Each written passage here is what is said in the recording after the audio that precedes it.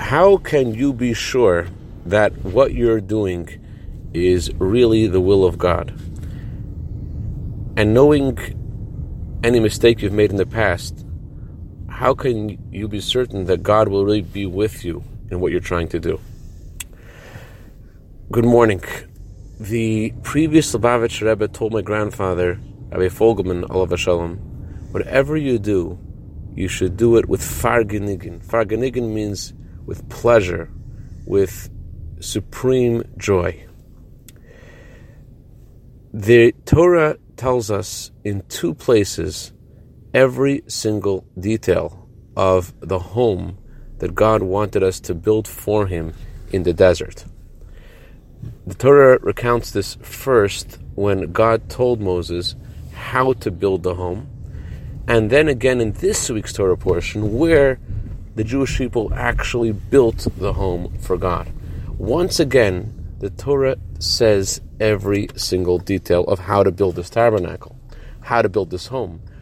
Why does the Torah have to repeat it all over again when one verse would have been sufficient? The Torah could have just said, they did what God told Moses.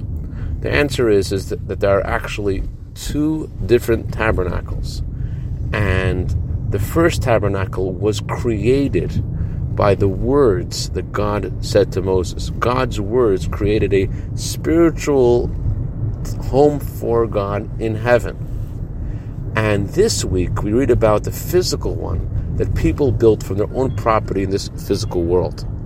You would think that the spiritual one would be more conducive and more of a good place for God to rest in. And yet God promised us that He will rest in the physical temple, in the one that we make. And there's just one ingredient He wants, and that is nediv leif. He wants people to be magnanimous in spirit, to give. And that's what the Jewish people did at that time. Men, women, and children, heart and soul, everyone gave of themselves to create the space for God. And that is what the Torah is telling us here. That no matter what has happened in the past, no matter what mistakes have been made, as long as you put yourself into what you're doing with a chassidische warmkeit, with warmth, then God promises you that He will be with you in what you're doing.